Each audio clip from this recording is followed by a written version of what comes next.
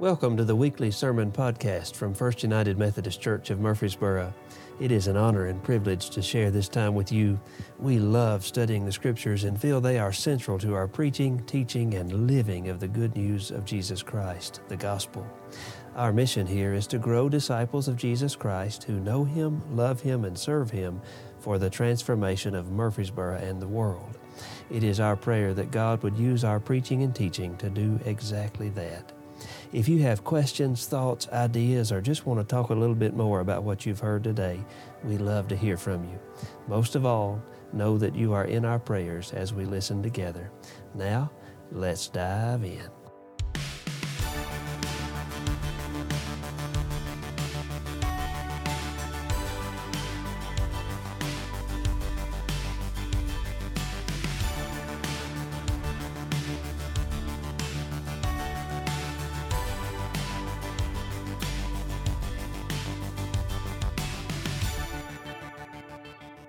My name is Chrislyn Durham. I am one of the pastors here, and we are glad that you joined us in worship this morning.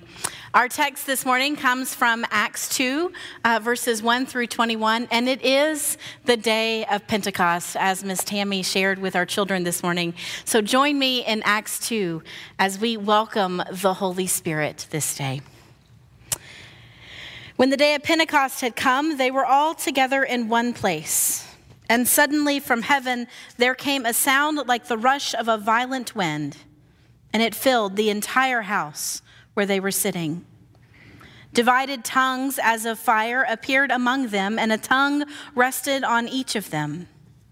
All of them were filled with the Holy Spirit and began to speak in other languages, as the Spirit gave them ability. Now there were devout Jews from every nation under heaven living in Jerusalem. And at this sound, the crowd gathered and was bewildered, because each one heard them speaking in the native language of each. Amazed and astonished, they asked, "Are not all these who are speaking Galileans? And how is it that we hear, each of us, in our own native language? Parthians, Medes, Elamites, and residents of Mesopotamia, Judea and Cappadocia, Pontus and Asia, Phrygia and Pamphylia, Egypt and the parts of Libya belonging to Cyrene, and visitors from Rome, both Jews and proselytes, Cretans and Arabs, in our own languages. We hear them speaking about God's deeds of power." All were amazed and perplexed, saying to one another, "What does this mean?" But others sneered and said, "They are filled with new wine." But Peter, standing with the 11, raised his voice and addressed them, "Men of Judea and all who live in Jerusalem, let this be known to you, and listen to what I say. Indeed, these are not drunk as you suppose, for it is only 9 o'clock in the morning. No, this is what was spoken through the prophet Joel. In the last days it will be, God declares, that I pour out my Holy Spirit upon all flesh, and your sons and your daughters shall prophesy, and your young men shall see visions, and your old men shall dream dreams. Even upon my slaves, both men and women, in those days I will pour out my Spirit, and they shall prophesy. And I will show portents of the heavens above and signs on the earth below, blood and fire and smoky mist. The sun shall be turned to darkness and the moon to blood before the coming of the Lord's great and glorious day. Then everyone who calls on the name of the Lord shall be saved." The word of God for the people of God, and so we say, thanks be to God. Would you pray with me? Holy and loving God, we are here. May we be fully present in this moment, able to listen and hear a word from you this day. May the words of my mouth and the meditation of my heart be pleasing in your sight. Amen. On January 31st, 1829, a letter was sent to President Jackson, and part of the letter said these words: "As you may know, Mr. President, railroad carriages are pulled at the enormous speed of 15 miles per hour by engines. which, in addition to endangering life and limb of passengers, roar and snort their way through the countryside, setting fire to crops, scaring the livestock, and frightening women and children. The Almighty certainly never intended that people should travel at such breakneck speed. Signed, Martin Van Buren, Governor of New York. 15 miles per hour. I don't know about you, but when I have to go 15 miles per hour, I get a little irritated. It's kind of slow now. The people of 1829 had this great fear that this new thing called the railroad was going to derail the society.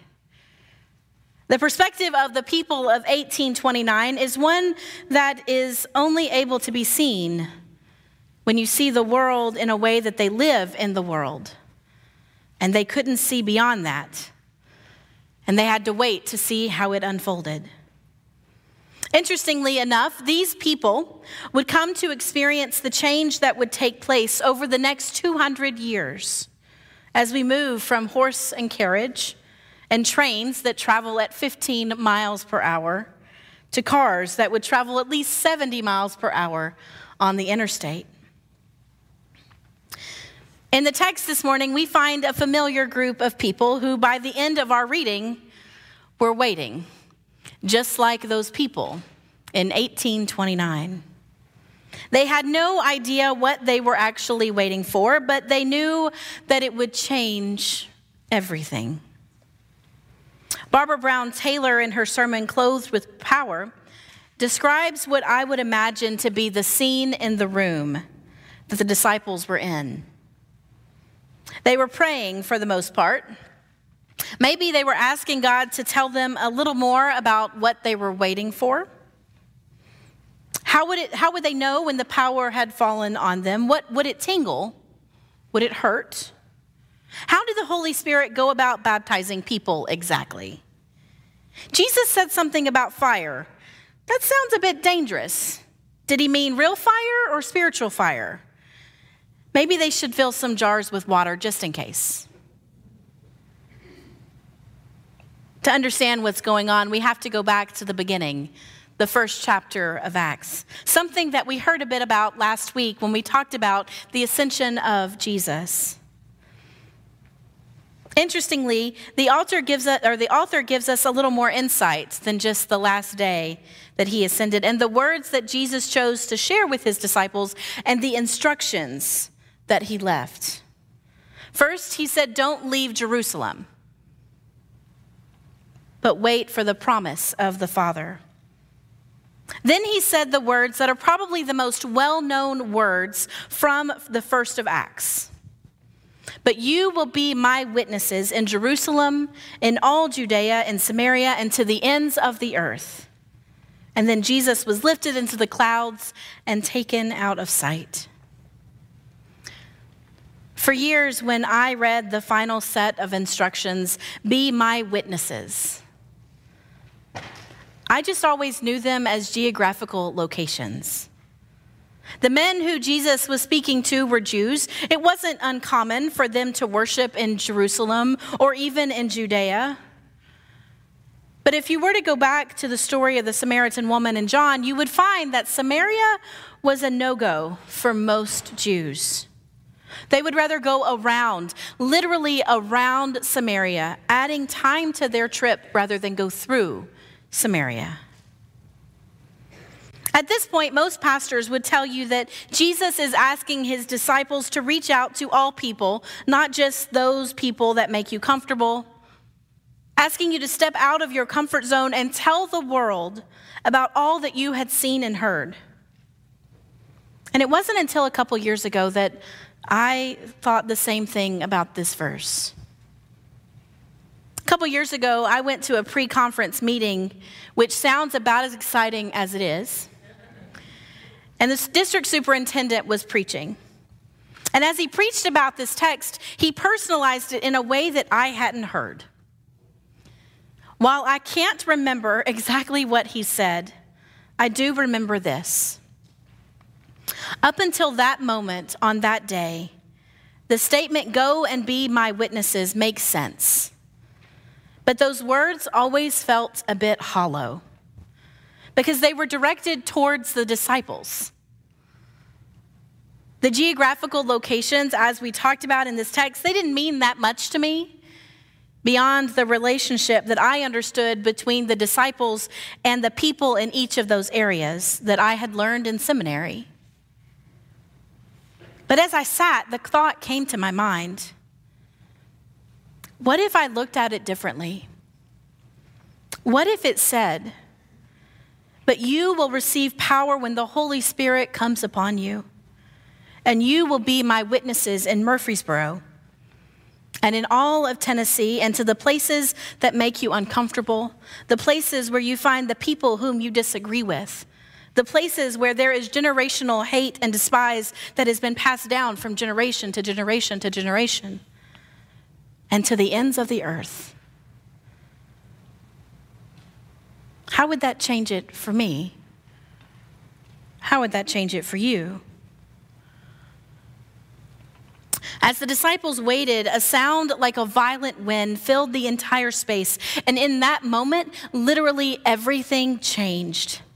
They began to speak in tongues unknown to them, and the Spirit gave them that ability and the ability to be courageous in telling the world, living out the call to go to the ends of the earth.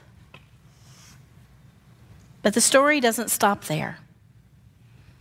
I want you to imagine for just a moment what it was like to be in the crowd, celebrating with some of your friends, or maybe you were preparing your offering to bring to the Lord, or maybe you were sitting and just watching the celebration take place in front of you.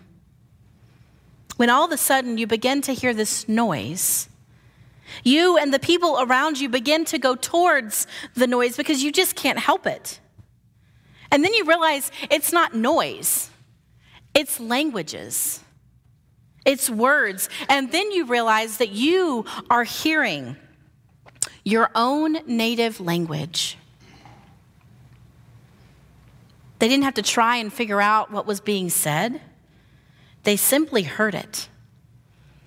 And many of them were compelled to take hold of the Spirit that dwelt in the disciples, letting it take hold of them as well. You see, the Spirit moved in such a way that it interrupted everything and everyone who was willing to listen. The Spirit invaded human life in a way that shattered the old expectations and created something new and filled it with light in the midst of the darkness.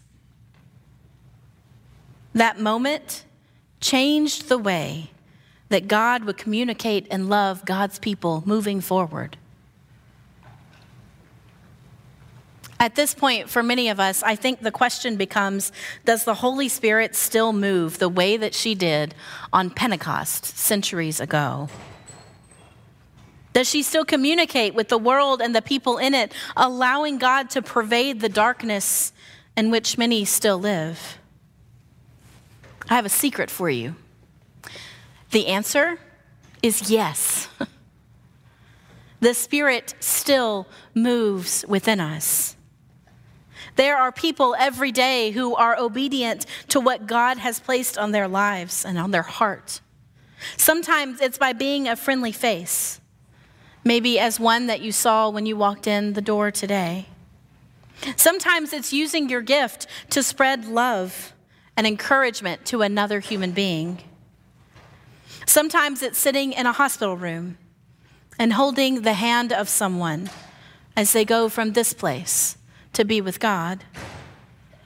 Sometimes it's allowing yourself to simply be present with another so they are not alone in their struggle. The Spirit moves every day. The question is, are we paying attention? Are we actually listening? Are we willing to witness to what we have seen and heard? Are we willing to go to the places that are difficult or unknown to us? When I was in college, I was sitting in the library of the Wesley Foundation at Tennessee Tech. And Bud Alexander, the campus minister, came in and sat down, and he asked me a question I will never forget. He said, "Have you thought about ministry?" After saying no and pretty much dismissing him, his words to me were this: "I just felt like I should say that." And he left. Because Bud was willing to be obedient to what the Holy Spirit had placed on his heart in that moment, I was able to hear for the first time something that I would never have come to on my own. I was able to understand for the first time why nothing else seemed to work. I was able to begin to answer my own call on my life because Bud was willing to ask me a simple question. Dennis Bennett once wrote, "The Spirit inspires us to move beyond the safety of our old patterns and to play the old song of God's love in a new way." Are we listening? Are we letting the Spirit move among us? Each of us have gifts that God has given us. Some have the gift of hospitality, some of shepherding, some of administration, and there are so many others. I think often when we talk about the Spirit moving and the spiritual gifts that God has given us, we often automatically assume that they have to be used in the church. But I would venture to say that more often than not, those gifts are better used outside of the church. Hear me say this: you don't have to work for a church or be in the church to use the gifts that God has given you. Are you using those gifts? Are you listening to what the Spirit places on your heart? Are you letting the Spirit invade your life in such a way that it changes the very person that you are? In 1829, the United States was changed. It was a change that within the next 200 years would lead to cars and airplanes. And it was a change that would revolutionize transportation. On the day leading up to Pentecost, 11 people waited with anticipation, knowing a new understanding about Jesus and hearing his words of "Be my witnesses to all people of all places." The world was changed by the faith and obedience of men and women who waited until the Spirit of the Lord came upon them. And with that Spirit, those few people changed the world. That same Spirit moves among us today. It may not look the same, but it moves. The question is, how will you respond? In fear and trembling, in faith and obedience, in all of the above. In the name of the Creator, Redeemer, and Sustainer, may the people of God say, Amen.